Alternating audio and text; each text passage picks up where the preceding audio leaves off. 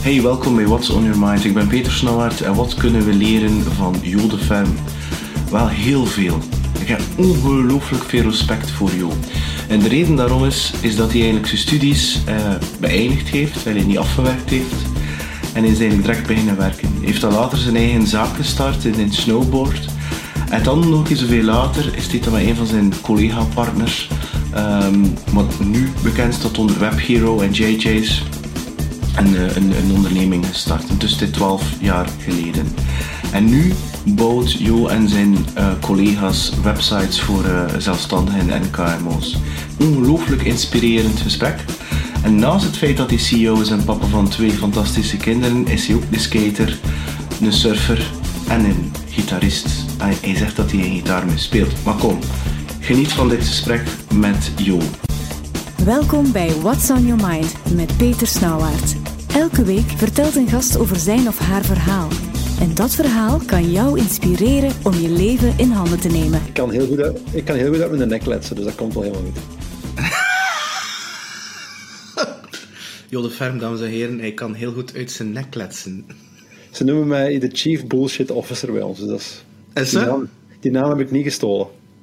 Maar dat komt dan bij mij zo'n klein beetje over dat je... Pas op, er heeft ook ooit iemand bij IBM de Prince of Bullshit genoemd. En hij noemde zichzelf de King of Bullshit, maar dat was in een andere context. Maar dat komt dan bij mij zo over, zeker dat het over verkoop gaat, dat dat zo'n klein beetje mensen manipuleren is. Maar het is niet dat bedoeld wordt. Nee. Ik wil gewoon zeggen dat ik heb daar geen zenuwen voor om op een klapje te doen met iemand, of om te netwerken, of... Vroeger wel hoor, om te presenteren, dan beven mijn handen en had ik zweethanden. Maar door dat gewoon veel te doen, word je dat gewoon zeker. Dus ze zijn niet geboren als een netwerker, zoals dat dan heet, joh? Nee. Ik heb dat echt moeten leren. Nee? Ja, maar bij muziek is dat toch hetzelfde, hè? De eerste keer dat je op het podium stapt, dan kun je toch toch met trillende handen aan het spelen. Maar als je dat gewoon heel vaak doet, dan word je dat gewoon, nee? Ja, ik vind dat ook. Het is vandaar dat ik vind dat een interessante, want vandaar hoor je dat heel veel mensen zeggen na een optreden, en je gaat dat ook hebben na het surfen of na het skaten, want ik zag er 2 dagen geleden iets met je vrouw dat ze aan het skaten was. Ik vond dat een heel cool videootje op Instagram. Je hebt heel veel talent, je kan heel goed gitaar spelen. Ik weet niet of ik veel talent heb. Als ik anderen bezig zie, dan denk ik van die hebben echt talent. Zo. Ik heb er gewoon veel hoesting in. En ik heb er gewoon heel veel uren in gestoken. Dat kan ik me inbeelden, ja. Ja, dus, ik speel ook een beetje gitaar en ik weet ook wat ik ervoor gedaan heb om een beetje te kunnen spelen. En er is ook voornamelijk ongelooflijk veel uren in steken. Ja, dus... Ja. Maar kijk, maar ik nu dat bijvoorbeeld dat presenteren... Of in gesprek gaan met iemand, zoals nu dat een opname is, dat is iets dat je ook maar... leert te doen, maar je moet wel de eerste keer durven dat te doen en bereid zijn op je bek te gaan. Dat is zo. En een goede voorbereiding helpt ook, hè, Peter. Ja. Mensen denken dat je dat soms onvoorbereid doet, maar dat is natuurlijk niet. Hè. Ja, wel, dat is dan zo. Hè. Nu voor terug te keren naar muziek. Hè. Mensen gaan dan naar een concert en ze denken dan dat er geïmproviseerd wordt. En ze denken dat dat allemaal zo losjes is. Maar die mensen hebben dat normaal gezien al zodanig veel gedaan... Dat ze zodanig veel... dat ze een rugzak hebben met allerlei tools. Ja. Dat ze weten van... Oké, goed, dat komt er nu aan, dat moeten we... Dus die zijn ook ingespeeld op elkaar. En dat is ook weer die voorbereiding. En dat lijkt alsof dat enorm geïmproviseerd is. Maar uiteindelijk is dat... Met stand-up comedians is dat ook zo. Hè. Die hebben toch een aantal... Als er een interactie gaat, die hebben ook een aantal one-liners klaar. Tuurlijk. Die in bepaalde situaties altijd werken. Dus die... Dat mensen zien dat niet. Hè. En ik denk dat met jouw bedrijf, met Web Hero ook zo is, dat ze zien enkel het succes en zo het punt waar je nu staat. Maar ze zien niet al de struggles. Hè, het is ook wat ze zeggen. Hè. Success is like being pregnant. Everybody congratulates you, but nobody knows how many times you were fucked. Het is zo, ja. Het is zo. Ja, de struggle is real. Hè. Allee, vanzelf, er gaat niks vanzelf, zeg ik altijd. Niks gaat vanzelf. Nee. Iedereen heeft zijn momenten dat hij moet doorduwen en dat hem afziet. Oh, alles valt hieruit bij mij. Wacht, hè. Oh, daar ben je terug. Ja, dat is zo. Dat is een traject dat je aflegt. En mensen denken nu, je bent goed bezig. En dan vertelt hoe lang zit je dan bezig? En dan zeg ik, ja, we zijn nu toch al een jaar of 8, 9 bezig, zeker? Ah, al zo lang, zeggen die. Dat lijkt nog maar een jaar of 3. En zo, nee, we zijn al heel lang aan het timmeren. En dat is zo. En dat inzicht van die reis, zou ik het maar noemen, wat dan een keer mooier te zijn, die reis... dat je eigenlijk dient te genieten van de reis. En dat je weet dat er obstakels op je pad gaan komen. Maar het feit dat je... Kijk, jij nu als CEO van WebHero, er is toch nooit een punt waarbij dat je denkt, nu zijn we er. Nee. Ik heb altijd net het gevoel dat we er nog niet zijn. Ik heb nooit het gevoel dat we er zijn. Maar het is dat. Ik denk niet dat je er ooit kan zijn. Ik denk dat nu net de reis de bestemming is. En één keer dat je dat doorhebt, dat de marathon dat je aan het lopen bent, dat de reis is dat je aan het maken bent, een pad aan het bewandelen, dan moet je ook niet bezighouden met ergens aan te komen, want je gaat ergens aankomen. Nee, dat is zo. Maar dat is iets wat je wel door de jaren leert, dat het belang van lange termijn, dat begrijp je niet als je jong bent. Dat begrijp je pas als je al lange tijd bezig bent en ziet van, er bestaan... Heel af en toe kun je wel eens een kleine shortcut nemen, maar er bestaan eigenlijk niet echt grote shortcuts, hoor.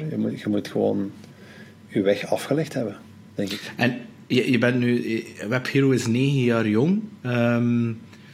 Even het is te zeggen, de naam WebHero is niet 9 jaar jong. Hè. Ons bedrijf is 9 jaar jong. Ja. We hebben al een beetje naar links uitgeweken en naar rechts uitgeweken. En dan een beetje naar boven en naar onder. En een jaar of 5 geleden zijn we dan de weg ingeslagen van WebHero. Hè. Dus, ja. Maar ik vond het interessant dat je dat zegt. Hè. Jongeren die zien nog die lange termijn niet. Wanneer is dat bij jou dat besef gekomen, of die klik gekomen in je hoofd van... Ja, het is hier lange termijn. En ik kan hier geen corners cutten. Nog niet zo lang geleden, eigenlijk.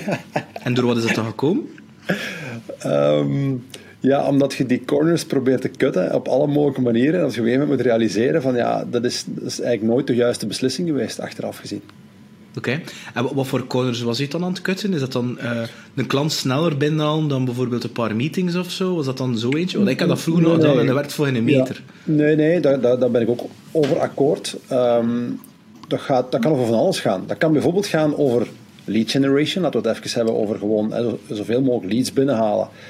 Maar dat blijkt gewoon niet kwalitatief, want je hebt de tijd niet ingestoken om de relatie op te bouwen met die mensen en dan uiteindelijk gaan die niet met jou in zee. Dus dan moet je een shortcut nemen om meer te kunnen doen en sneller te kunnen gaan, maar je moet realiseren van dat schaadt mij gewoon op een gegeven moment. Maar je hebt ook de shortcuts van funding ophalen en veel geld spenderen dat je eigenlijk niet verdiend hebt. En dan na een jaar is je funding op en dan moet je... we hebben dat niet gedaan, maar als ik zo rond mij kijk, dan moet je realiseren van dat was misschien precies voor dat bedrijf toch niet de juiste beslissing, want je hebt wel even een shortcut genomen en nu zit je met een hoop personeel en je hebt die gefund door geld op te halen, maar je kunt die eigenlijk niet betalen. Wat gaan we nu doen? En dan moet je opnieuw gaan geld ophalen, maar dat is weer een shortcut, maar het eind van de rit, na 10 jaar, waar staat je dan? Dat weet ik niet. Er zijn natuurlijk een paar succesverhalen, maar voor elk succesverhaal zijn er 10 mislukkelingen. Hè? Ja, sowieso. Nu, wat ik daar wel een klein beetje in voel, en dat is heel parallel aan mijn verhaal of mijn reis. Ik heb dat ook gedaan, hè? Zo proberen sneller naar close te komen, niet genoeg investeren in de relaties. Vandaar dat ik dat nu zodanig hard predik, omdat ik dat in schade heb ondervonden. Maar wat er ook mee is, en ik voel dat ook een beetje in jouw verhaal terug, is dat er ook een soort transformatie geweest is, bij jou ook, waarbij dat je heel vaak de dingen die je nu opnoemt, die succes en die funding en al van die toestand, vaak gaat dat ook gepaard met een stuk externe validatie. Moet ik kijken wat voor bedrijf dat ik hier heb. Ik heb hier nu net 2, 3, 4, 5, 20 miljoen euro binnengehaald. Ik leid een bedrijf van, weet ik veel, wat 5, 6, 7, hoeveel miljoen euro's dan ook. Er zit toch ook een stukje ego in, ergens. Bij mij zat dat zeker vroeger, zat dat zeker ook wel in. En mijn ego, die zorgde ervoor dat ik bepaalde beslissingen ging nemen, et cetera, et cetera, et cetera. Maar bij jou is dat ook een beetje zo, voel ik. Ja, ik zeg altijd, elke ondernemer heeft een beetje ego, want als je niet denkt dat je iets beter kunt dan iemand anders, dan word je geen ondernemer. Hè. Dus je moet op een gegeven moment denken dat je iets heel goed kunt. Ik denk dat je dat ook, zoals je jong bent, als ik naar mezelf kijk, als ik jong was, dan kun je dat niet goed inschatten wat dat nu eigenlijk is, ego. Hè. En wat je beslist, of dat nu door een ego is, of door een inzicht, of door... Als je wat ouder wordt, dan word je daar wel af en toe wel eens genoeg met de voetjes op de grond gehouden. Mijn vrouwtje helpt me daar ook bij om de voetjes op de grond te houden. En dan moet je soms een beslissing nemen en dan weeg ik wel af, maar waarom neem ik niet deze beslissing? Is dat puur uit ego-overwegingen? Of is dat echt het beste voor mijzelf of voor het bedrijf? En vaak, als je lange termijn denkt, is dat contradictorisch met je ego. Ja, maar dat klopt. Hè. Dat is, en daar is... Ik ga niet zeggen dat ego slecht is. Het enige wat het verschil is als je jezelf identificeert met dat ego en je ego wordt je meester, dat je inderdaad van die short-term beslissingen neemt en externe validatie en het doen voor een ander, en et cetera. Terwijl als je dan inderdaad je ego als een soort dienaar bekijkt, dus dat wil zeggen, wanneer dat je iets wilt in actie schieten, dan heb je inderdaad dat ego wel een beetje nodig. Ook onder andere voor dit soort dingen te doen, moet je toch een klein beetje ego hebben. Maar het verschil is dat je eerst de vraag, de bewustzijn creëert en die vraag stelt, waarom doe ik dat nu eigenlijk? En dat is de vraag dat ik me ook bij elke beslissing doe. Doe ik dat nu voor mijn ego? Of doe ik dat nu eigenlijk omdat dat echt wie dat ik ben en dat ik dat me beter ga voelen en dat echt is bij wie dat ik ben en mijn energie geeft, in plaats van te like staan of populair te zijn of cool te zijn en dergelijke meer. Nu, wanneer ik terugkeren in de tijd, voor die 9 jaar, werkte je dan ook al in een bedrijf of was je dan eerder employee in een ander bedrijf? Nee, dus daarvoor heb ik 12 jaar in charge geweest bij BoardX, jongeren travel surfvakanties. En dat was ook, ik heb dat bedrijf opgericht in 2000. En ik heb 2 vernoten gehad in dat traject van 12 jaar. Dus ik stond daar ook wel als eindverantwoordelijke. Dus ja, ik heb wel al wat watertjes, letterlijk dan, als surfer doorzwommen, als ondernemer, ja. En ben je dan afgestudeerd en direct je eigen zaak gestart? Wel, ik ben nooit afgestudeerd. Kijk. Ik ben fysiek aanwezig geweest in 2 hogescholen.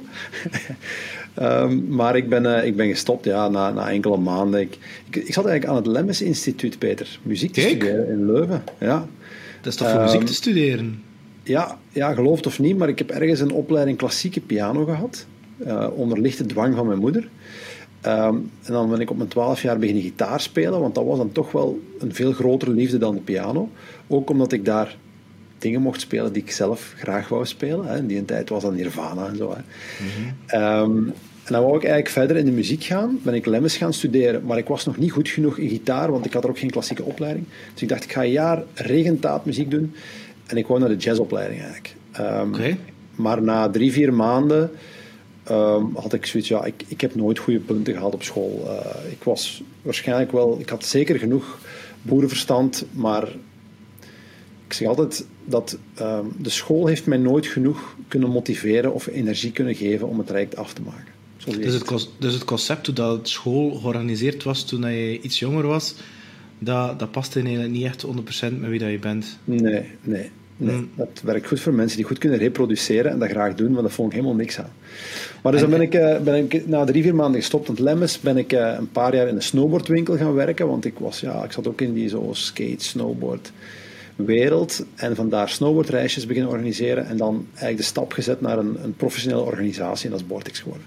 Ja, maar was het dan vroeger zo'n blonde surfhot met ik weet niet hoe lang krullend haar en met een goede tan en dan ik weet, surf en skating ligt redelijk dicht. Zo van die powerpunk, metal, hardcore muziek aan het beluisteren. Ik was zeker wat meer rock'n'roll vroeger. Ik heb nooit blonde, lange haren gehad, dat wel niet. En ik was altijd de bleekste van al de surfvrienden. Dus in die zin viel ik een beetje uit de boot.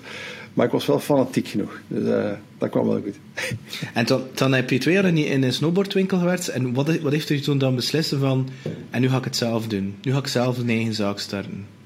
Wel, ik werkte daarvoor voor mijn baas, Patrick Simons, in een Twits in Leuven. En de Patrick was ook echt een ondernemer. Die was ook distributeur van Oxbow in die tijd. En toen was dat een heel groot merk. Vandaag zien we er niet meer zoveel van, denk ik. Maar toen was dat echt groot. En die nam mij ook wel echt mee in het ondernemerschap. Dus die bezag, ik moest daar zo snowboards waksen en slijpen en verkopen. Maar die inspireerde mij. Die zei, we gaan morgen naar Beurten, we gaan inkopen doen daar voor de volgende collectie. En ik mocht dan meegaan. En die legde me alles uit. En ja, dat was zo wel mijn eerste mentor zo'n beetje. En op een gegeven moment kwam er dan een merk vrij in België, dat was Santa Cruz. En hij bracht me met die mannen in contact. Dus dat is een merk voor u, dat is rock and roll. Daar ga je veel leren. Probeer dat te verdelen in België. En ik heb dat een paar jaren gedaan, wat merken bijgedaan. Ik heb daar niks aan verdiend, maar ik heb dat 5 jaar heel graag gedaan en heel veel geleerd. Maar dat was dan je eigen zaak? Ja, dan was ik zelfstandig distributeur van verschillende snowskate surfmerken. En ondertussen was ik ook al met Boardix bezig, met die reizen. En dat was zo dezelfde leefwereld allemaal. En ja, community, kende wat mensen in de wereld. En ja... En dan heb je dat 5 jaar gedaan. En dan daarna is uiteindelijk hetgeen wat dan nu gekend is onder WebGiro geboren. Klopt dat? Ja. Dus en in 2012... hoe is dat? En waarom zei je in godsnaam op digitale sprong? Was dat gewoon, ik ga veel geld verdienen, ik word multimiljonair met dat? Of was dat een ander drijfveer? Eerst en vooral, het was heel belangrijk toen ik begon met die surfvakanties, was er maar 1 doel. Want ik had nooit gedacht dat ik daar ooit geld mee ging kunnen verdienen. Dat was zo lang mogelijk aanwezig zijn in Spanje om te surfen in de zomer. Mm-hmm. En het eerste jaar was dat 4 weken en dat was euforie. Hè? 4 weken betaald gaan surfen. Als je 21, 22 bent, een droom. Hè? Natuurlijk, ook daar weer, lange termijn. We hebben daar 12 jaar aan getrokken en gesleurd. En dat is een fantastisch bedrijf geworden. En mijn huidige vernoot, Sander, was al in 2000 mijn webdeveloper. En toen begonnen wij al eigenlijk online reizen te verkopen. Dat was nog niet zoals nu. Dat was met een formulier dat ze moesten invullen en dan moesten ze een overschrijving doen. Dus dat was nog wel een beetje prehistorisch. Maar niemand anders deed dat. En dus wij zaten al heel vroeg wel zo in die digitalisering. En na 12 jaar liep ik tegen een muur. Ik heb zeker de laatste jaren, dat bedrijf groeide maar. We hadden een goede organisatie, maar ik had daar geen ervaring in. Ik had geen echte hulp in die zin. Ik had wel een team, maar niet hulp van coaches of zo, hoe ik dat moest doen. En dat werd gewoon te veel. Dat werd gewoon echt... ik liep gewoon tegen een muur. En van de een op een andere dag gevoeld van... Ik hou dit niet meer vol gewoon. Ik ga hier aan ten onder. En mijn vernoot wou toen alles overnemen. Dus ik heb dan, zoals dat mooi klinkt, een exit kunnen doen. Al mijn aandelen verkocht. En toen moest ik naar Sander gaan zeggen van... Ik ben uw grootste klant, maar ik ga vertrekken. Ja, niet bij u, maar wel in het bedrijf. En ja, dan begint je te babbelen. We kwamen al zo lang, zo goed overeen. We hadden al veel feestjes samen georganiseerd ook. Hè. En zo. En toen zei hij van, ja, misschien, wat gaat je doen? Ik zeg, ja, ik heb het gevoel dat ik een marketeer ben. Ik weet niet wat ik ben, maar ik denk dat het marketing is en social media. Daar ben ik goed in. En hij zegt, ja, dan denk ik dat we een match zijn. En een paar weken later hadden we een nieuw bedrijfje. En dat heette Content Crackers. En hij had een kantoor op 500 meter van waar ik woonde. Ik zeg, ja, is er nog een stoel vrij? Ja, kom maar af. En voilà. Het was geen groot plan. Het was zeker geen groot plan van we willen miljonair worden. Nee, helemaal niet. Het was geen plan eigenlijk. Nu, je vermeldt er net iets met je founder Sander, dat je een hele goede persoonlijke klik mee hebt, feestjes en dergelijke meer. Ik was verleden week op een event waar ik 12 andere onderneemsters uit België en Nederland ontmoette. En ik was in gesprek met een onderneemster, want het zijn 2 vrouwen uit Antwerpen, die hebben een soort personal training / moet opletten wat ik zeg, voedingsbegeleiding, mag niet zijn het woord dieet, maar kom. Ja. En en dat is dezelfde vraag dat ik ook aan jou ga stellen, ik zeg van ja, maar kenden jullie elkaar dan op voorhand en zijn jullie dan dikke vriendinnen? En zij antwoorden resoluut, nee, wij zijn zo anders. Wij zijn ook geen vriendinnen, bij ons is dat puur zakelijk. Maar wij zijn intiemer dan het intiemste huwelijk dat er is.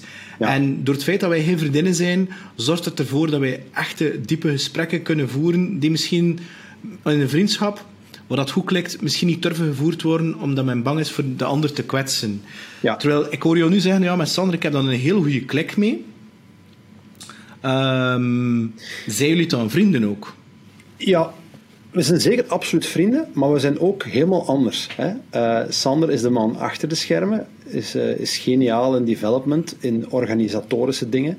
Toen wij feestjes organiseerden, was hij ook de man en hij weet alles van licht en geluid en die zorgde dat het allemaal picobello in orde was. We zijn zeker goede vrienden, maar hij is bijvoorbeeld geen surfer, hij is meer een fietser. Ik ben geen fietser, wij hebben onze eigen vriendenkringen. Het is niet dat wij elke avond bij elkaar zitten op thuis om samen pinten te pakken. Dat zeker niet. Maar ik zou toch wel zeggen dat wij al ondertussen meer dan 20 jaar samen onderweg zijn. Dat we wel echt wel vrienden zijn. En ja, dat we altijd door zee gaan voor elkaar en voor elkaar gaan kiezen. Maar dat is iets anders dan je beste maat waar je elke dag mee op stap wilt gaan of zo. Ja. Dat is het dan weer niet. En dat heeft jullie, zowel jij als Sander, nooit weerhouden om de dingen te zeggen hoe dat ze staan, waarbij dat je zegt, ja, daar ben ik echt wel niet mee akkoord. En dat was niet oké, of dat zie ik, zodat je echt nog die discussies kan voeren, omdat je de ander niet wilt sparen? Nee, ik denk dat wij die discussies wel voeren op een hele fatsoenlijke manier. Hè. We gaan nooit tegen elkaar staan roepen of zo. Ik probeer me dat nu even te herinneren. Ik heb er nog nooit over nagedacht, maar dat is zeker nog nooit gebeurd. Als er een probleem is, dan praten wij gewoon. En eigenlijk geraken we er altijd uit, omdat dan hebben we het over ego gehad. Dan denk ik dat we ook allebei groot genoeg zijn om eventjes het ego aan de kant te zetten en zeggen, oké, dit was mis. Of deze periode was wat minder. Dat is helemaal oké. Ook daar weer, lange termijn. Hè. Ja, ik hoor het je graag zeggen. En ik denk in ondernemerschap, ergens moet je toch een speciale ras zijn om ondernemer te zijn. Ik weet niet goed hoe ik dat moet omschrijven. En soort zoekt soort, denk ik. En dan voel je toch van, ja, dit is een hele goede partner in ondernemerschap gewoon. En die keuze, heb je dat dan met je buik gemaakt, vanuit je intuïtie? Want als je dat met je hoofd maakt, puur rationeel, dan moet dat toch iets meer zijn dan, ik zei het rationele zelf. Weet je nog dat moment wanneer je zegt van, ja, oké, we komen goed overeen. Je hebt dan een paar gesprekken en op één keer beslis je om samen iets te doen. Hoe heb je het dan in je buik zo van gevoel van, that's my guy? Ik ga even vertellen hoe ik Sander echt heb leren kennen. Hè? Mm-hmm. Dus ik deed van alles. Hè? Ik bedoel, ze zeggen iets van 12, hoe zeggen ze dat? 12 stielen, 13 ongelukken. Ja, zoiets, ja. En dus toen ik een jaar of 20 begon ik zo wat te DJ'en. Maar ik vond het ook heel fijn om te organiseren. En toen hadden wij een DJ-collectief in Leuven en dat noemde de Vinyl All-Stars. En dat was een soort boekingskantoor of zoiets, noem het hoe dat je wilt. En iemand introduceerde mij aan Sander van, ja, dat is hier een goede DJ. Misschien moeten die mee in het collectief opnemen. En hij is een paar jaar jonger dan mij, ik denk een jaar of 3, 4 jonger dan mij. En zo hebben we leren kennen gewoon eigenlijk. En van dag 1 was het oké, een goede DJ, maar die zei dan ook van, zal ik misschien, dat is hier plezant, zal ik misschien een websiteje maken of zo. En dan voelt je van, dat is iemand die zich wilt inzetten en die ervoor wilt gaan en die trekt mee aan de kar gewoon. En die zit niet op de kar, die trekt mee aan de kar. En ja, door de jaren heen voelt je dat altijd zo blijft. En dan zeg je, ja, dit is... ik kan niet veel mensen opnoemen. Wie ik zei, hier ga ik met mijn ogen toe even een bedrijf mee opstarten. En dan fast forward 12, 13 jaar later, ja, dan is dat een heel makkelijke beslissing. Om te zeggen van, we gaan samen iets doen. En we zien wel waar het schip strandt, maar met alleen ben je slim, zei iemand mij, maar met 2 ben je gevaarlijk slim. Ja, dat is. En dat is bij ons ook zo. Nu, je bent zelf DJ geweest ook nog. Ja. En was het met cd's? Was het met vinyl? Ja, ik heb wel verschillende tijdperken gehaald. Dus ik kom echt uit vinyl all-star tijdperk. Dus de echte Pioneer SL 1200. Heb ik nog staan zelfs. En dan hebben we het CD-tijdperk meegemaakt. Maar ik heb het volgehouden tot het USB-tijdperk zelfs. Oké. Ja. Nu, maar we hebben het niet over gitaar, hè? Dus begint daar niet over, dat is voor later in het gesprek. Maar uit je DJ-tijdperk, wat is voor jou 1 of 2 de allerbeste plaat dat je vindt? Iedere keer dat je dat oplegt, dat is het. De allerbeste plaat ooit. Ik denk in één keer dat ik mijn dingen moet afzetten. Dat ik geen telefoon ga krijgen. De plaat, ik zal het zo zeggen. Ik luister alle muziek. Van dance tot rock, tot jazz, tot Zuiderse muziek. Dus ik kan echt alles appreciëren. Mm-hmm. Maar de plaat die heel veel oplicht, als ik bijvoorbeeld moet werken, dan heb ik een lijstje en dat begint met... Hey Hey van Dennis Ferrer, dat is zo'n dansplaat. Ik vind die tijdsloos, die blijft altijd werken. En dan kom ik in mijn zone om te gaan werken. Dus dat is mijn lijstje om in de zone te geraken. Ja. Oké, cool. Dat is echt tof. Weet je, een clubplaat, ik zeg het, ik heb muziekliefhebber van alle soorten muziek en ik heb ook veel in de clubs rondgehangen en dat vond ik echt een ongelooflijke plaat. Maar dat kan even goed Iron Maiden zijn, hè, Peter? Ik ken dat ook. Hè. Ik bedoel, ik hou van alles van muziek. Ik heb ook jazz gestudeerd, soul, funk, natuurlijk rock. Dat is ook typisch als gitarist, dat is wel een typische stijl. Maar ik kan heel goed genieten van danceplaten, van techno. Ik maak ook met een MIDI-controller zelf platen en ik ben heel eclectisch. Voor mij, zoals Marvin Gaye zei, bestaan er maar 2 soorten muziek. Goeie en slechte. en muziek voor mij... Ik had er nog met iemand over... ik weet niet meer wat voor context dat was. En muziek, dat dient het was met een developer. Muziek, dat dient te raken. Dat dient een emotie op te wekken, energie op te wekken. En dat is, voor mij heeft dat niks te maken met stijl. Nee, klopt. Ik kan soms ongelooflijk genieten van een plaat die heel sterk geproduced is en misschien geen goede plaat is. Ja. Maar als je een beetje in de studio gezeten hebt, dan weet je soms hoe moeilijk dat is om echt de sounds goed te krijgen. En dan zeg je, wow, dit is echt wel klasse. Hoe ze dat gedaan hebben, ik heb geen flauw idee hoe ze dat geluid zo goed krijgen. Dus daar kan ik ook van genieten. Nou wel, we zijn nu die podcast aan het opnemen, hè? Maar ik kan je verzekeren dat er in de tussentijd een podcast uitkomt van een kerel, een Amerikaan, die 20 jaar in Nashville gewerkt heeft. En hij is 20 jaar, heeft hij zo alle big stars als studio-engineer gemixt. Dus heel veel Grammys en al heeft hij opgenomen. En nu is hij zo VP Operations bij G4S, dus dat security bedrijf. Dat is een heel speciaal traject ook. Ja. En die doet dat zo heel cool en zo heel laid back over, alsof dat wij babbelen met... Ik wil het niet verkeerd bedoelen, met een Willy Sommers of een Christophe die in België redelijk benaderbaar zijn. Hè?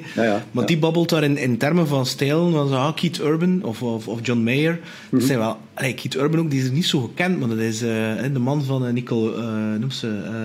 Nicole Kidman. Maar die is in Amerika fenomenaal bekend, huge, fantastisch gitarist, ongelooflijk goede zanger, al wat hij wilt, de looks.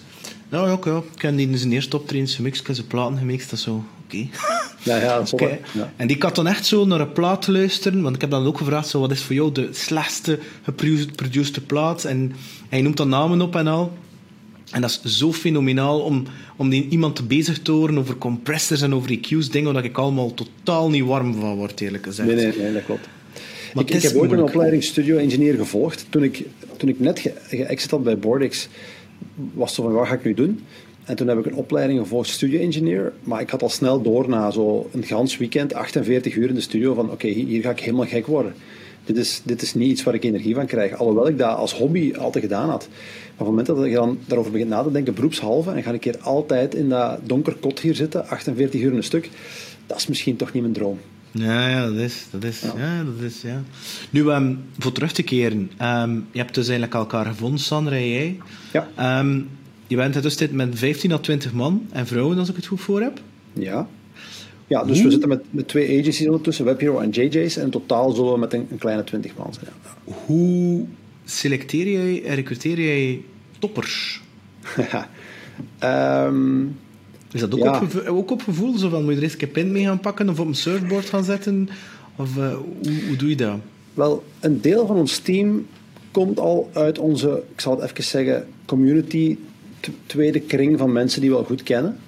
En er zijn er toch wel aardig wat die er ergens een verleden hebben dat gelinkt is aan Bordix. Ofwel hebben ze bij ons gewerkt. Onze growth manager Stefanie, die werkte al voor ons bij Bordix al, maar toen was ze nog aan het studeren. En ik ging dan over naar WebHero, naar WebHero, en zij was afgestudeerd. En heb ik onmiddellijk gezegd van, hey, ik heb hier een job voor u. En kijk, ze zit hier nog, een topdame. We hebben nog mensen die gelinkt zijn, of de zus van iemand die lang monitor is geweest, of Tom die als gast is meegeweest. Dus er zijn wel best wel links. Ook Jens, die vandaag JJ's leidt, mee partner is geworden in JJ's, is monitor geweest bij Bordix. Dus je komt daar ook wel een groep mensen tegen die goed werken in teams, waarvan je weet, het is daar ook heel hard werken als monitor. Dus die kunnen graag hard werken en die blijven positief in een team en zo. Dus dat was al een goede basis. Als er nu nieuwe mensen komen, dat is een ander verhaal natuurlijk. Dan... Je moet natuurlijk ergens iets kunnen. Je hebt altijd een bepaalde focus. Kan dat zijn op customer succes, kan dat zijn op sales, kan dat zijn op development. Maar toch het detecteren zo van de goesting en de wilskracht en hoe graag wilt je dit eigenlijk wel? Of zeg je dat je het graag wilt, maar zit je ook op 10 andere plaatsen aan het solliciteren en zeg je dat daar ook? Dat detecteren is voor mij soms belangrijker dan wat op het diploma staat of het traject dat ze hebben afgelegd. Dus hoe detecteer je dat? Ja, door misschien andere vragen te stellen dan de traditionele vragen in een sollicitatiegesprek. Zoals?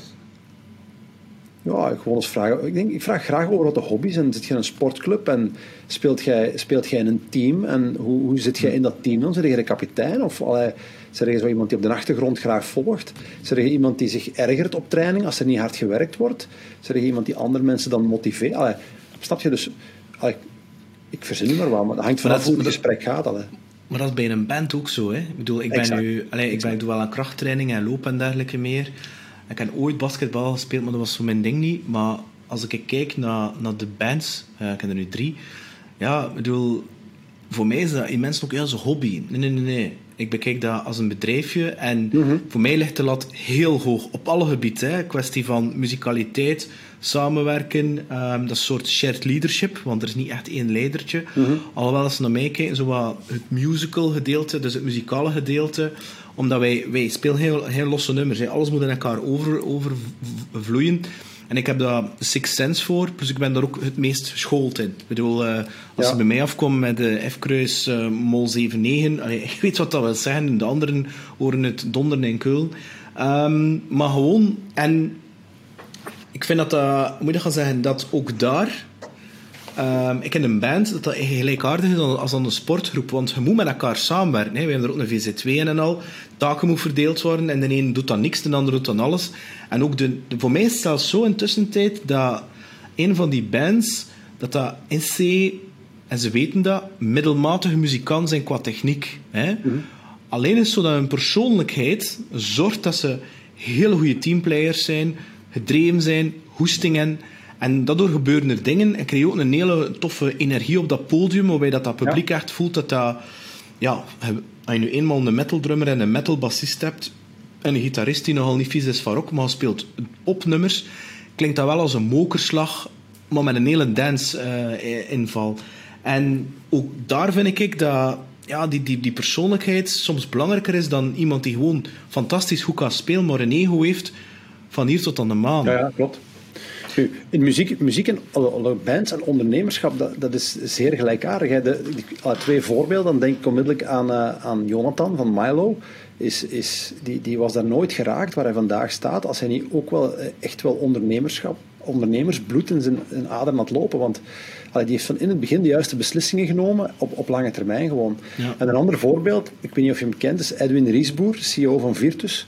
Ook een bedrijf van 60, 70 man, interieurinrichting van grote retailers. Is daar CEO en is de toetsenman, de Hammond-speler van een van de beste bluesbands in Europa gewoon. En dus die toeren keiveel, die combineert dat met zijn job als CEO. En dat komt omdat hij dat gewoon ook zijn band, denk ik, organiseert op een gestructureerde en groeiende manier gewoon. En dus er zijn veel gelijkenissen. Ik denk een succesvolle band, dat is minstens ene die ook een hele goede ondernemer is. Ja, maar dat is... Pas op, als ik nu kijk, vroeger deed ik de verkoop en de contracten en al, en de organisatie, maar ik kan nu zien dat de zanger en vooral een toetsenist die dat doet, en dat is iemand die in de vis zit, maar die doet dat fantastisch goed, hè, dat verkopen, mailen, blijven gaan, prijssetting. Ja. Een heel belangrijk als band. Veel bands hebben de neiging om veel te goedkoop te gaan en wij hebben dat gewoon op vraag van klanten de prijs verdubbeld. Maar nog altijd heel veel optredens bij. Maar die money mindset denk in een band steken, dat was op zich al een heel speciaal ding. De meeste bands zijn daar niet mee bezig. Ze zijn niet bezig met sales, met marketing. Die denken, we zijn goed, ze gaan ons wel vinden. Yeah, right. Dat is een groot verschil met DJ's. Die beginnen daarmee met marketing. Die beginnen met wat volgers te kopen, wat foto's te photoshoppen. En kijk, dat zijn wel ondernemers. Ja, maar goed, ja. Pas op, ik heb er een paar video's gezien op YouTube van, noemt hij David Guetta, dat hij remix zat te maken live met zijn Mac. Ik vond het wel knap, hoe dat hij dat deed. En hij pakte letterlijk gewoon de mp3 van YouTube en die begon dat stukken te nemen. Ik vond het wel super knap hoe dat die mens dat doet. Je ziet ook wel, je kunt wel zeggen, DJ's en producers en een computer, maar oké, dat zijn de tools, maar je moet er uiteindelijk wel nog iets creatiefs mee doen. En als ik zie hoe dat een David Guetta ermee doet, ik moet zeggen, ik was wel onder de indruk, eerlijk gezegd. Tuurlijk. En als je zijn historie kent, die is ook begonnen met zelf te gaan flyeren op het strand in Ibiza gewoon, samen met zijn vrouwke, om de mensen in de club te krijgen. Heel hard gewerkt en toevallig heb ik ergens in een hoe zeg je dat, tweede contact ergens die hem kent. En ook wilde jaren gehad, maar op een gegeven moment ook super professioneel beginnen werken. clean zijn, watertjes drinken, nuchter draaien. Want anders kan je niet elke dag 2 gigs spelen en rondvliegen, houd je dat niet vol gewoon. Dus op een gegeven moment moet je die klik toch maken. Hè? Ja, maar dat is. Nu, terug te keer naar WebHero. Nee, terug te keer naar Jo. Hè? Als ik nu... Je bent ergens begin 40, dacht ik, hè? Ja. Hè? Als we nu zouden terugkeren en ik heb in Leuven op kot gezeten, fantastische stad. En we keren terug met Jo van nu, met Peter, en we ontmoeten de Jo in Leuven op de Oude Markt. En we gaan daar iets gaan drinken. En we komen de 18-jarige Jo tegen. Wat zou je hem geven van advies? Professioneel, privé, whatever. Wat zou je zeggen? Jootje... Ja, dat is een klassieke vraag en daar heb ik eigenlijk geen goed antwoord op. Hè. Ik heb echt wel gehusteld vroeger, zoals ze zeggen. Ik heb echt wel bij momenten zonder geld geleefd, om het zo te zeggen. Dat ik echt moest nadenken van hoe ga ik... Ik heb ergens een foto van de laatste 120 Belgische frank die we met 3 mensen waar ik mee samenwoonde, 3 muzikanten, alle 3 armoezaaiers, samengeraapt op de laatste dag van de maand voor we weer ons loontje kregen. Dan hadden we 120 frank over, een kebab in 3 gesneden. Dus ik heb wel gehusteld in die tijd. En ik wou geen hulp van mijn ouders. Dat was het laatste wat ik wou gewoon. Maar ik ben er ook van overtuigd dat die 2 jaren dat ik daar echt wel heb moeten hustelen, voor een stuk mij ook wel gemaakt hebben. En de harde les van de realiteit hebben geleerd. En als ik dat zou wegpakken, dan zou ik iemand anders zijn, denk ik. Maar dat is ook zo, hè? Natuurlijk, dat is ook zo. Dus maar... ik zou een goede raad kunnen geven, maar ik zou dat niet veranderen. Wat anders zijn, wat is dan de les die je hem zou geven? Veel dingen proberen, ook al brengt dat in het begin niks op, probeer maar. Experimenteer er maar op los. Je hebt niks te verliezen, want ik had niks, dus ik kon ook niks verliezen. En soms was dat heel pijnlijk en verbrand je vingers een keer als je een foute beslissing neemt, en is dat een harde les. Maar ik heb echt zoveel interim jobs gedaan in het begin. Ik wou muziek spelen, maar ik was niet goed genoeg en ik wist niet hoe ik daar geld mee kon verdienen. Dus deed ik wat interim jobs en dat was eigenlijk altijd interessant. Allee, op dat moment was dat niet plezant, maar wel achteraf gezien heel interessant. Dus ik zou zeggen aan jonge mensen, meer durven u smijten, durven tegen de muur lopen, experimenteren, niet onmiddellijk denken om miljonair te worden, want dat lukt toch niet. Nee, gewoon doen. Ik heb een DJ-boekingskantoor gehad, maar ik heb ook aan de rubberafdeling in Zaventem gestaan en auto's van de camion gereden. En ook al was dat maar enkele weken, dat waren goede lessen. Ja, dat is wel waar. Heb jij, ik ken ook nog een aantal CEO's die hun diploma bewust of onbewust niet hebben. En als ik dat wat dieper praat, zijn er toch wel een paar tussen die zelfs een beetje revolteren tegen mensen die diploma's hebben. Heb jij je ooit tussen haakjes minder gevoeld omdat je niet dat papiertje... Want ik ken een papiertje, maar... Tuurlijk. Is dat zo? Ja, absoluut. Absoluut. Ik denk dat dat zelfs ergens een innerlijke kracht geeft van ik heb nog altijd iets te bewijzen. Ja, zeker. Tuurlijk, als je van in het begin ook als jonge gast van bij je ouders of je familie of van andere mensen wordt ingeprent van jongen, het belangrijkste is een diploma. Hè, als je later een goede job wilt. Het belangrijkste is een diploma. En ik struggelde al in het middelbaar, en het 6e middelbaar dan gebuist. En de tweede keer dan toch hakken over de sloot doorgeraakt. En dan een jaar hogeschool niet geslaagd. Dan nog eens een jaar hogeschool. En dan ben ik maar gaan werken. Want gevoeld van dit systeem, ik weet niet wat er mis is met mij of met het systeem. Op dat moment weet je dat niet. Maar ik pas hier niet en dit lukt niet voor mij. En hij zegt het nu wel, het cliché, hè? Als je een goede job moet hebben, dan moet je studeren. Maar om ondernemer te worden, heb je niet per se een diploma nodig, hè? Want dat ga je leren op school. Hè? Nee, misschien nu wel een beetje een aantal dingen, maar... De tijden zijn wel wat veranderd. Hè. Ik denk dat een diploma vandaag veel minder impact heeft bij sollicitaties. En inderdaad, en daar haalt je wel het punt aan, ik vind ondernemerschap zou een vak moeten zijn. Hè. Allee. Ja. Ik weet niet hoe. En op een hogeschool bestaat dat nu al, hè, maar vroeger leren goed tellen, leren begrijpen hoe een business werkt, wat er allemaal bij komt kijken. Ja, ik denk wel als we die zaadjes vroeger gaan planten bij jongeren, dat we meer straffe ondernemers gaan ontwikkelen. En ik denk dat dat wel belangrijk is voor de economie. Ja, ik ken zo'n vriend die CFO is en die heeft zo een tweeling van 15 jaar. En die zijn zo van die zeepjes beginnen bestellen tijdens de coronaperiode bij Alibaba of weet ik veel wat. En die zijn die dan op bol.com gaan verkopen voor €40. Dat was direct uitverkocht. En die heeft gezegd van oké, we gaan een bedrijf starten met 3. En we gaan het professioneel doen. Dus een maandelijkse raad van bestuur. En we gaan ook een ruimte gaan zoeken om dat te stockeren. En tot op het detail. En hij zegt letterlijk van jullie zijn aandeelhouders, maar het is jullie bedrijf, jullie moeten het doen. En dat betekent ook dat ze elkaar ook gaan aanpakken en aanspreken als de een de ander zijn werk niet doet en al. Dus je moet alles regelen, sales, marketing, et cetera, et cetera. Met als les, dat vroeger misschien, ik weet niet of dat bij jullie ook zo was, maar bij ons bestond er vroeger zoiets als mini-onderneming. Maar dat was zoiets dat van ver trok op een onderneming. Maar dit is nu echt, en ik ben dat ook van plan te doen, ook met mijn eigen zoon eerlijk gezegd. Om zoiets te doen, gewoon voor die inzichten te geven, maar in alles, cijfers te leren kennen, cashflow, profit, loss, verkopen, marketing, sales, maar heel de race voor al die dingen te leren kennen en hem daar gewoon mee te laten, Absoluut, ik vind dat ook. Dat is super waardevol om mee te geven. Omdat als ooit het wat tegen zit en je vindt geen job of je hebt geen mogelijkheden of wie weet wat er gebeurt met de economie, als je een beetje zelf je business kunt opstarten, dan moet daarom geen mega succesverhaal worden. Hè? Als je gewoon voor jezelf kunt zorgen en een kleine business kunt doen, is dat toch fantastisch? Ja, ik denk dat vooral dat is. Hè. Je zegt het zelf, dat is een drijfveer. Hè. Je kunt keihard werken, ik heb dat ook gedaan, ik heb er geen haar aan overgehouden. En er is op zich niks verkeerd mee, maar at the end of the day, maar dat snap je maar later natuurlijk.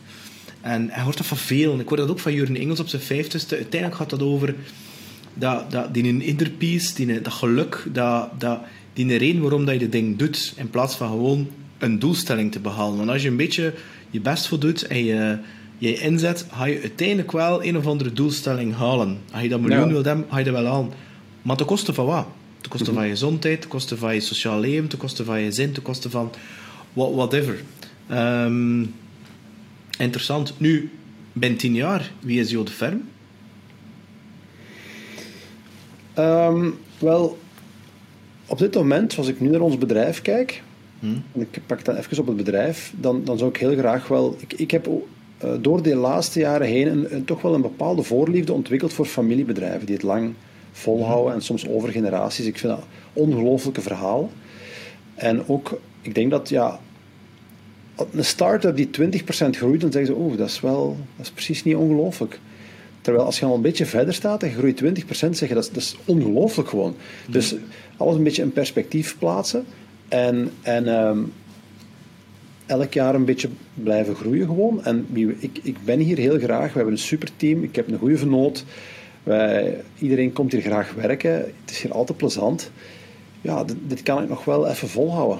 Ja. Maar als natuurlijk je niet meer thuis voelt in je bedrijf, gaat dat niet. Maar als je snel groeit, dan denk je dat je zowel door de shortcuts te nemen, soms cultuur verwatert, niet meer de juiste mensen hebt, geen toffe bende meer komen en gaan.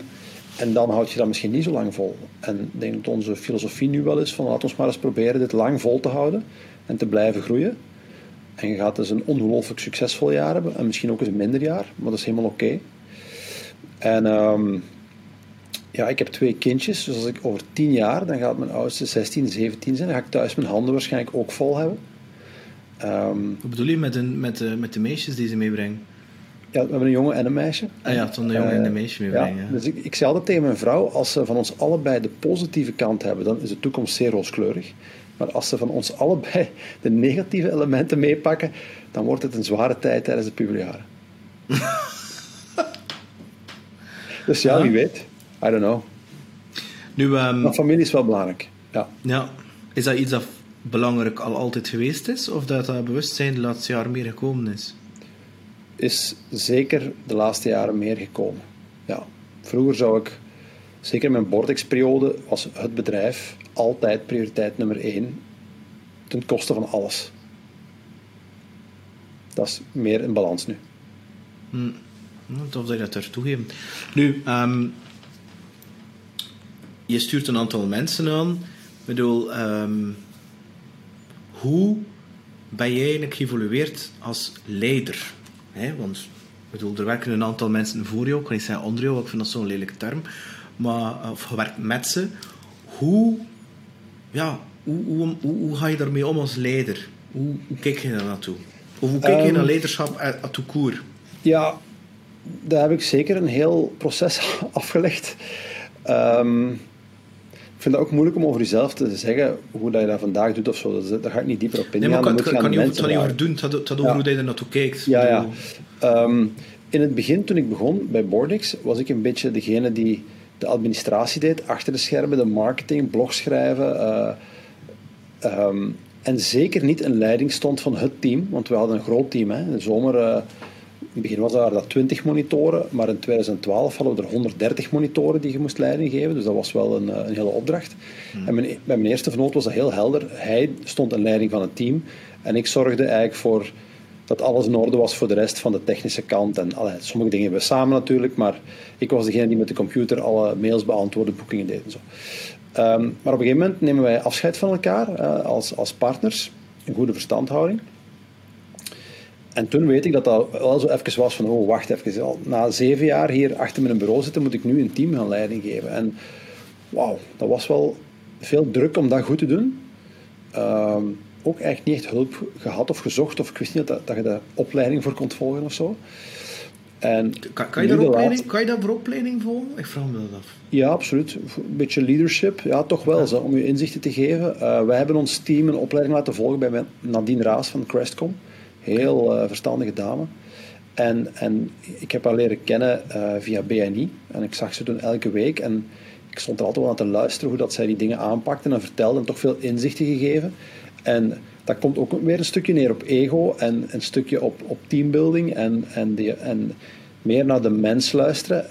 En zoals je zegt, samenwerken. En niet puur werkgever. Je geeft wel werk, maar je moet samenwerken ook. En ik denk ook met ouder te worden en een beetje verstandiger te worden, denk ik dat je dat ook allemaal beter begrijpt.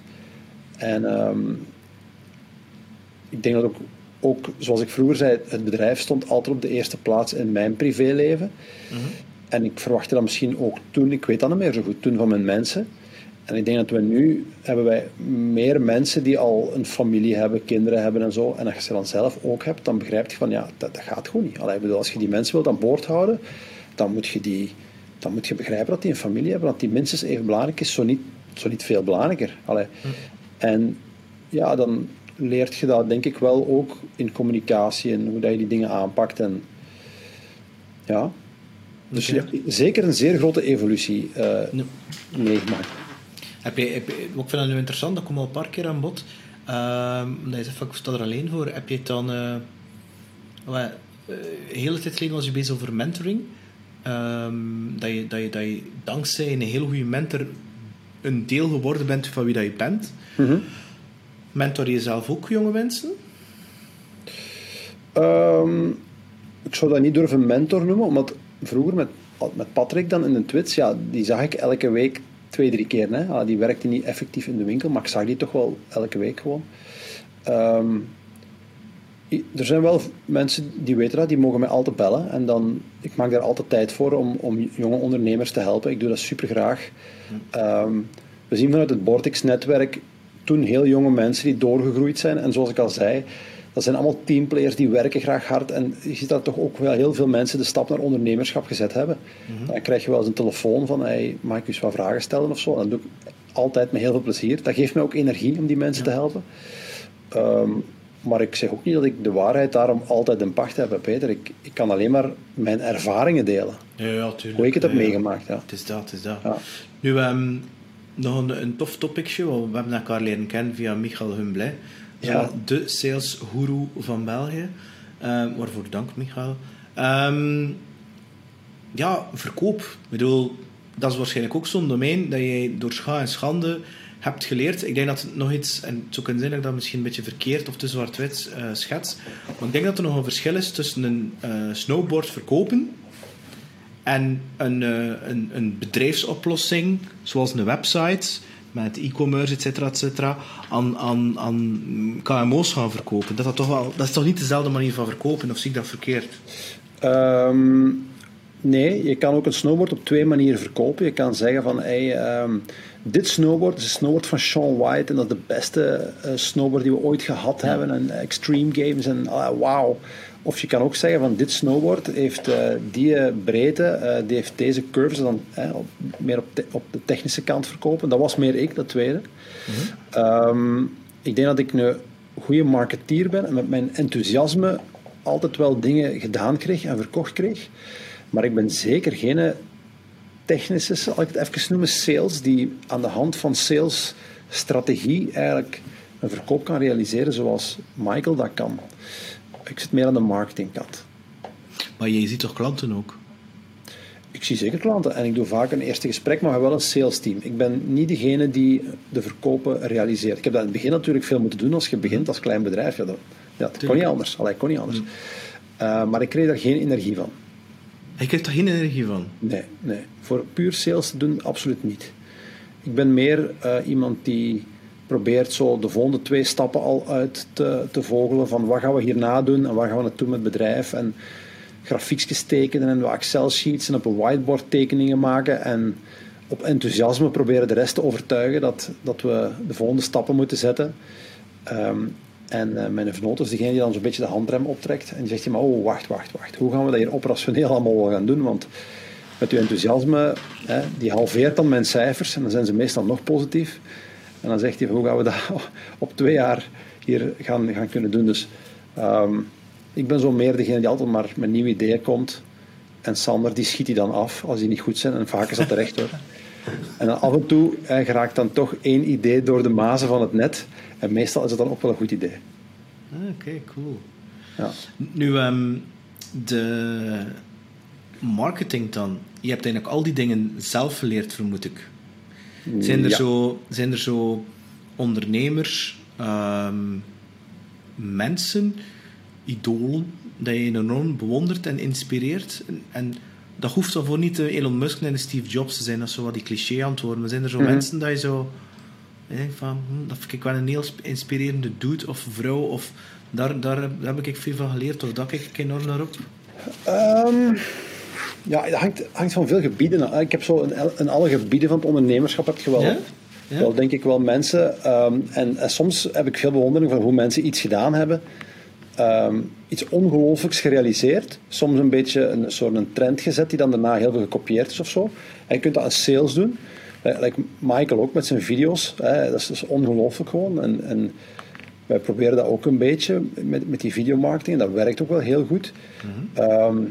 Maar je had bijvoorbeeld ook met video's voor de Sam Ovens, de Facebook-guru daar, die met zijn ads dingen realiseerde. Ja, ik vond dat ook wel interessant om dan uit te volgen van hoe doet hij dat en wat steekt daarachter. Ik heb een seminar gevolgd bij Karel van de Velde en daar heb ik ook bewondering voor. Want ik denk van de graad van afwerking dat die man gerealiseerd heeft in zijn bedrijf en zijn shows, ik heb daar ongelooflijk veel bewondering voor. Is dat iemand met wie ik graag op café wil gaan? Waarschijnlijk niet, want dan zijn we wel heel verschillend. Maar ik vind dat... je kunt zo mensen afschieten, maar ik denk dat hij er ook heel hard voor gewerkt heeft en heel goed heeft aangepakt. En Steve Jobs, ja, tuurlijk. Hoe kun je nu niet fan zijn van Steve Jobs gewoon? Ik bedoel, wat die mensen realiseren, ja...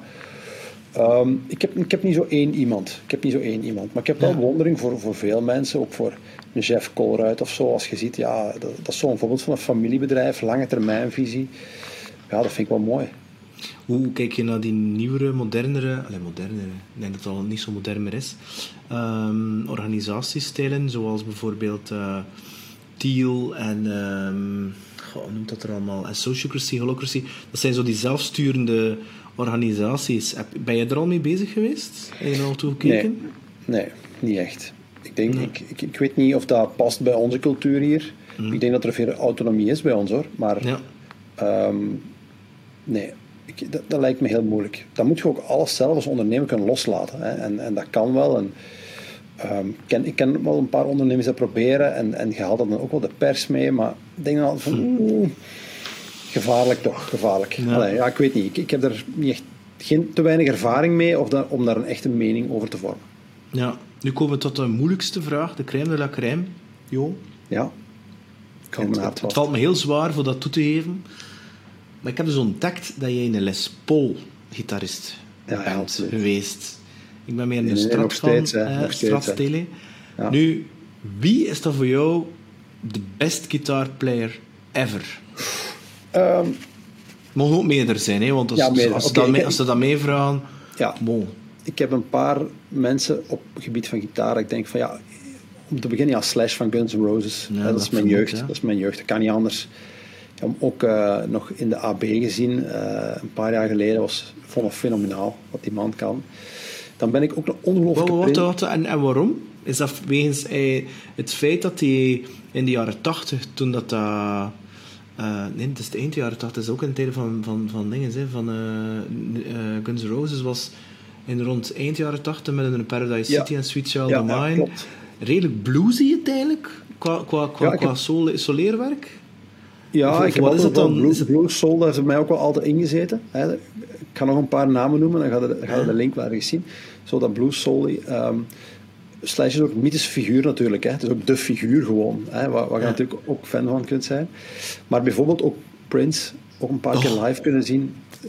Ben ik... Oké, dat is ongelooflijk. I'm a Wat die sucker. man kon. Ik heb zelfs een tele, de Mad Cat met de leopard. Ik heb nu een paar dagen geleden, noemt dat de Grammy of zoiets. Dus zo'n hele show met alle artiesten die alleen maar Prince-songs coveren. En ik vind hem... Ja, ik heb hem ook live gezien. Ik vind hem... Ongelooflijk, hè. Ongelooflijk. Was ik grote fan van, al van toen ik heel jong was eigenlijk. En dan ben ik ook wel lang echt wel fan geweest van Lenny Kravitz, maar ik ben nu even de naam van de gitarist kwijt. Ja, ding is Cross... Craig Ross. Craig Ross. Ja, inderdaad. Ja. Ook een beetje zo de broer, de bastardbroer van Slash, hè. Heeft ook zo'n krullenbol, hè. Ja, maar in het echt heeft hij geen krullen. Dat is grappig, hè. Alleen maar als hij gaat optreden, zit die krullen. Heel grappig. Oké. Ja. En Craig Ross, ja, die heeft ook die soul in die elektrische gitaar. En wauw, ja, daar word ik ook wel echt wel fan van. Ook een paar keer live gezien. Dat zijn nu zo wat de 3 grote namen waar ik onmiddellijk op kom nu. Ik ben ook enorm fan van Craig, ook van Lenny Kravitz. Alleen is het zo dat ik al optredens gezien heb van Lenny, dat ik denk, ja Lenny, het is nu genoeg gejamd. Speel nu een keer een hitje. Dat ik denk van, ik kom hier om die hit te storen. En ze spelen dan 20 minuten aan een stuk, Let Your Love Rule. En ze begint dan zo wat die jazzy tour op te gaan. Jazzy niet, maar ze begint dan van die 9 akkoorden in te steken. En vroeger was ik ook zo, hoe complexer. Maar dan denk ik van, Lenny, dat is die riff, dat is die vibe, houd dat gewoon. Daarmee smijt er nog 100 gitaarsolos in, al goed en wel, maar niet 20 minuten leidt. En dat had ik wel zoiets van, Lenny, ik snap dat je verveeld bent na de miljoenste keer Are You Gonna Go My Way te spelen, maar Lenny, ik bedoel, sorry, maar die mensen betalen wel je eten en al je neuzen en je auto's en al je vrouwen. Kom, give them what they want, hè. Give them the hits. Ik denk dat ik hem een keer of op een gegeven moment 3 keer heb gezien met zo'n tussenpauze van 2 jaar of zo. En hij deed dat altijd op het eind van het concert, Let Love Rule, 20 minuten even door het publiek wandelen. Gewoon, dat was zo van, oké, daar gaan we weer. Maar als muziekliefhebber, hou ik inderdaad dan meer als Craig Ross even het voortouw neemt en zich helemaal kan laten gaan. Ja. Is er zo een dat je totaal niks vindt qua stijl? Nee, daar kan ik nu zo niet op antwoorden, want daar luister ik waarschijnlijk ook niet meer naar. Dus nee, geen idee. Maar als je zo die mannen ziet, dan droomt je als jonge gast van zo'n Marshall top en de Tower en de Les Paul gewoon. En, dus ik... Maar je hebt dat nog, zo'n Marshall? Tuurlijk. Ik heb hem weggedaan, ik heb hem verkocht. Ja, we hebben het erover gehad. Hè. Ik heb ook een Line 6 waar ik dan mee ging optreden, maar die Marshall kan ik niet over mijn hart krijgen om die weg te doen. Dat hoort daar te staan tot mijn kinderen een beetje groter zijn. En dat ik dat dan aan mijn zoon of mijn dochter kan uitleggen hoe het vroeger ging. En, pas op. Ik ken ook nog een top en een kabinet. Dus van Hoek, dat is een soort JCM 800-achtige stijl. Dat is de meeste moderne versterkers zijn een afgeleide van een Fender of de Marshall. Dat komt er basically op neer. En Ja, dat staat er te staan. Ik doe daar niks meer mee. Fantastische klank. En ja, we hebben het er al over gehad. Hè. Door heel die periode dat er nu geweest is, digitaal studio's, het gemak van software vandaag de dag, daar werd vroeger heel hard op neergekeken. Ik heb dat ook gedaan, hè, tot voor kort. Maar ene keer dat je ermee... Ja, dat is... Ja. En uiteindelijk gaat het over creativiteit. Ja. En het is beter voor de rug, hè, Peter? Want met die Marshall... Wel, ik ging dat zeggen. Ja, ik herinner me op mijn 25e iedere keer niet top en dat kabinet. Ik heb geen rodies in een kabinet, dus dat was in die zetels plat daarin. En dat natuurlijk is één ding, maar het is zo terugkerend. Dan vaak, hij doet dat niet, maar ik gebruik wel nog pedalen erbij.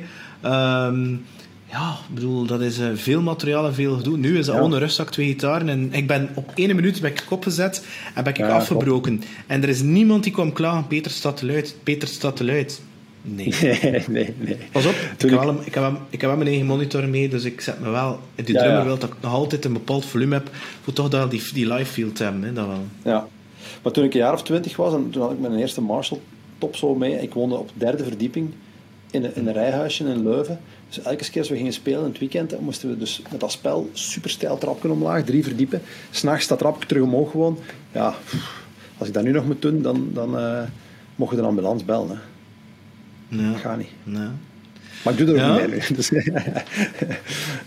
Ik heb dat geprobeerd. Ik heb ooit een deel gehad in mijn leven, tussen mijn eerste en mijn tweede huwelijk. Ik heb zo 8 jaar zo wat gezwerfd, relationeel. En ik weet nog goed dat ik samen was met een Antwerpse advocaat. Ik ga dat nooit vergeten. En ik zeg, ik ga mijn leven beter doen. Ik word deftig.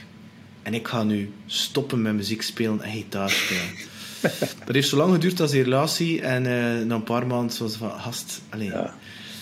Maar je kunt er toch niet... Dat is bij mij, dat zit er ja, dat is ook de belangrijkste les trouwens. Hè. Dien je vooral niet te veranderen en te plooien naar een ander. Nee. En als het erin zit. Kijk naar jou. Skateboarder, surfer, CEO. Je mag uiteindelijk wel super trots zijn wie dat je nu bent. En ook ben ik overtuigd dat je een fantastische papa bent, die ook heel inspirerend zal zijn naar hen toe. En volgens mij zullen zij waarschijnlijk ook in het begin een beetje zwerven door het leven, maar dat is een deel van dat mag. hun dat pad. Mag, hè. Ja, dat mag. Ik hoop dat mijn kindjes ook een beetje gaan zwerven en van veel dingen gaan proeven en hun eigen weg vinden. Dat is gewoon... Ja, zijn er mee bezig dat ze ook regelmatig een keer op hun bek gaan en dat ze het zelf ervaren? Als veel ouders wel hun kinderen zo beschermen omdat ze zogenaamd gelukkig zullen zijn. Terwijl ik heb zoiets van, natuurlijk wil ik dat mijn kind gelukkig is, maar ik wil ook dat hij dat spectrum aan irritatie, frustratie, die emoties, weet wat dat is, in plaats van dat weg te vreten of weg te roken of weg te weet ik veel wat, maar dat ze dat weten vooraleer dat ze 20 zijn en als ze naar toe komen en zo compleet niet kunnen omgaan met rejection of met iets dat niet lukt. Ja, wel, ik denk... Je slaat eigenlijk de nagel door de knop gezegd tegen dat ze 20 zijn. Hè. Onze kindjes zijn 5 en 6. Ik weet niet of dat nu al nodig is. Hè, dat die de hele tijd met hun bek tegen de muur gaan. Dat is misschien wel vroeg. Maar ik denk wel op een bepaalde leeftijd, als ze dat beter gaan begrijpen toch al, dan vind ik dat wel belangrijk. En ik vind een ploegsport altijd belangrijk. Want dan word je ook een teamplayer en leert je hoe een team dynamisch werkt. En dat er misschien een leider is en volgers zijn en hoe dat juist aan elkaar zit en dat je soms dingen kunt doen die je anders niet kunt doen. En ja, dus een teamsport vind ik wel belangrijk. En mijn zoontje is nu net beginnen voetballen. Hè. Die gaat morgen zijn eerste match spelen, dus dat is de milestone. Ja. En je gaat dat staan als trotse papa? Dat zal wel, natuurlijk. Ja. En ga je dat dan ook in dat je zo die andere ouders de kop inslaat? Nee. Ik kan het nog niet zeggen, maar ik denk dat niet. Nee, dat ben ik niet, denk ik. Mijn vader is ook altijd met mij meegegaan als ik sport deed vroeger. Dat was mijn grootste fan. En met een taxichauffeur. En die deed dat ook nooit. Dus die stond langs het plein. En dan achteraf zal hij tegen mij zeggen van goed gespeeld of niet zo goed gespeeld. En als ik er echt met mijn klak naar smeet, dan kreeg ik wel tegen mijn oren. Want dan zei hij van ja, hiervoor rijd ik niet meer mee. Allee, dan doe je maar iets anders, maar ik ga niet meer mee. Dus als je er zijt, dan geeft je. Als je verliest, dan verliest je. Maar die ging nooit met andere mensen moeien. Zeker niet. En hoe kijk je dan naar competitie versus samenspelen met elkaar? Hoe kijk je dat dan naartoe? Maar ik bedoel, als je dan in een team zit, is er dan ook een gezonde competitie tegenover elkaar? Of, want je hebt zo van die mensen die gewend zijn bijvoorbeeld alleen te fietsen of zo. En die zo heel harde... Alles en iedereen is een concurrent van hen. En het is altijd een wedstrijd tegen een ander. Terwijl ik bekijk het... Ik ben niet bezig, ga ik in een andere gitaar... Pak nu dat wij samen spelen als muziek. Ja. Ik ben niet bezig van het feit... Ja, ik ben er nu beter als gitarist dan... Ik ben er totaal niet van bezig. Ik ben eerder bezig van... Wat kan ik leren van jou? Het kan best zijn dat je zegt van... Tja, ik ken hier een riff of een setting of iets anders. Ik denk, dat is wel interessant. Pas op. Ja, ik ben van nature super competitief. Hè? Dus ik wil altijd winnen. Hè? Dus, maar ik kan ook heel goed tegen mijn verlies. Dus ik kan ook wel, als ik verloren heb en de ander is beter, dan heb ik ook zoiets van, ja, de ander is beter gewoon. Niet echt een probleem. Maar dan weet ik wel dat ik echt wel alles gegeven heb. En in een ploeg denk ik dat het belangrijk is dat je zelf wel een beetje kan inschatten wat je plaats is in een ploeg. En bijvoorbeeld, ik speel nu basket sinds een paar jaar. Ik heb vroeger ook altijd gevoetbald. Nu sinds een paar jaar gaan basketten, omdat ik dat al heel lang wou doen. En ik weet wel wat mijn positie op de bank is. En als er gewisseld wordt, wanneer het aan mij is. En ik maak me daar ook geen illusies. Of ik vind niet dat ik dan... Ik ga mijn best doen om beter te zijn. Hè, maar nee, daar heb ik geen probleem mee. Om dat toe te geven. Maar op het moment dat ik op het veld sta... Dan, bij mij is dat aan of uit. Iets tussenin is er vaak niet. Bij mij is dat podium zo. Als het aan is, is het aan. Als het Als het podium gedaan en als het gedaan is, de show, dan is het uit. Maar als het aan is, is het aan. En dan is het alle clichés, voeten op de monitors en gaan. Ja, zalig, absoluut. Ja, maar dat is zo. Omdat het is toch een soort prestatiedrang. Dat zit er sowieso in, hoor. Ja, maar dat is al veel minderd, maar... Eigenlijk is dat ook een beetje managen, Peter. Je bent een manager. En eigenlijk als muzikant managt je de zaal ook een beetje, vind ik. Ja, tuurlijk. Of course. Ik bedoel, de meeste mensen die bij ons komen, die want to party. Hè. En voor mij is mediocriteit, dat is zo mijn ding niet. Oftewel doe je het ongelooflijk goed. En het mag zelfs voor mij soms een klein beetje in het rood zijn. Ja. Maar nee, ja, omdat maar zo dat middelmatigheid, zo dat zo. Maar ik heb dat wel met heel veel. Ik heb dat ook in het bedrijfsleven, dat ik zeg, ik ken altijd mensen dat ik denk, dat zijn de A-players, met die kan ik mega deals winnen en dat gaat in orde zijn, die klant gaat tevreden zijn, dat gaat allemaal, en het een andere mensen dat ik denk van ja. Dat is, en dat heb ik dan wel. En dan komt Ubuntu. Ken je Ubuntu? Ken je dat? Ubuntu? Ik heb ervan gehoord, maar ik kan me even niet herinneren wat het juist... Ubuntu, dat komt onder andere... Dat zijn uit Afrikaanse stammen, maar dat wordt ook vaak gebruikt in basketbal, in groepsporten. Dat moet ik erop zoeken op YouTube. En Ubuntu wil eigenlijk letterlijk zeggen dat je het belang van de groep voorneemt op je eigen belang. Ja. En dus dat wil eigenlijk letterlijk zeggen van... Ze geven een voorbeeld, want het is een beetje een speciaal voorbeeld. Ik heb honger. Dan zeggen ze niet van, ik ga een hamburger halen, maar ik ga hamburger halen voor Hans de groep. Dus dat wil zeggen van, ik zet mijn beste beentje voor de groep. Ja. En ze zijn altijd bezig met de groep. Hoe kunnen we de groep verbeteren? Hoe kunnen we... En Ubuntu, dat moet ik weer opzoeken. En dat is die term die... En daar komt dan echt voor mij... hoe moet ik gaan zeggen... De kern van alles is dat... If you want to go fast, go alone. If you want to go far, go together. In de zin dat... Jij kan niks alleen. Als je dat gelooft of niet, je kunt niks alleen. En ene keer als je dat ervaart met een groep, sport of muziek, of een bedrijf, die echt in flow is, zoals dat heet, dan ervaar je dat op een bepaald moment dat je gedragen wordt door een soort energie, door kracht, waarbij dat het totaal meer is dan de som van de onderliggende delen. En dat kan dan bijvoorbeeld in het geval van een band zijn, waarbij dat je één wordt met het publiek. En mensen vinden dat misschien spiritueel, maar vraag het aan elke top-dj en die weet perfect wat ik bedoel. Ja, dus, of band die weet hoe dat is om te kunnen connecteren met het publiek, zonder dat er één woord gezegd wordt. En dat is een fenomenaal gevoel waarbij dat elke besef van tijd en ruimte volledig weg is. En dat is Johan Cruijff, u wel gekend, die zei dat letterlijk, dat hij intuïtief aanvoelde naar waar dat de bal ging gaan. En dat is dat concept, dat is die flow, dat is iets dat je bij wijze van spreken bovennatuurlijk, alhoewel dat het menselijke natuur is, maar dat is iets dat je alleen maar kan ervaren met een groep waarvan dat de ego'tjes aan de deur staan en waarbij je dus die mastermind, dat die relaties zodanig goed op elkaar ingespeeld zijn dat het uiteindelijk vanzelf gaat en dat je gewoon alles wint en dat er daar geen enkele ander tegenstander tegen kan. Nee, klopt helemaal. Ik ga ervan uit dat je dat al ervaren hebt. Ik denk het wel, ja. Dat je dat zeker inderdaad als je optreedt en in een zaal en die energie voelt, dat is ongelooflijk. Het probleem is dat je daar altijd naar op zoek gaat en dat lukt ook niet altijd natuurlijk. Ja, daar heb ik mee gestopt. Vanaf het moment dat je erop naar op zoek gaat, dan lukt dat niet. Je kunt dat niet forceren. Nee. Het is dan belangrijker, ik zeg altijd, probeer, hè. Maar intussen, als je al heel veel gespeeld hebt, dan is een instelling, we gaan ons gewoon amuseren vanavond.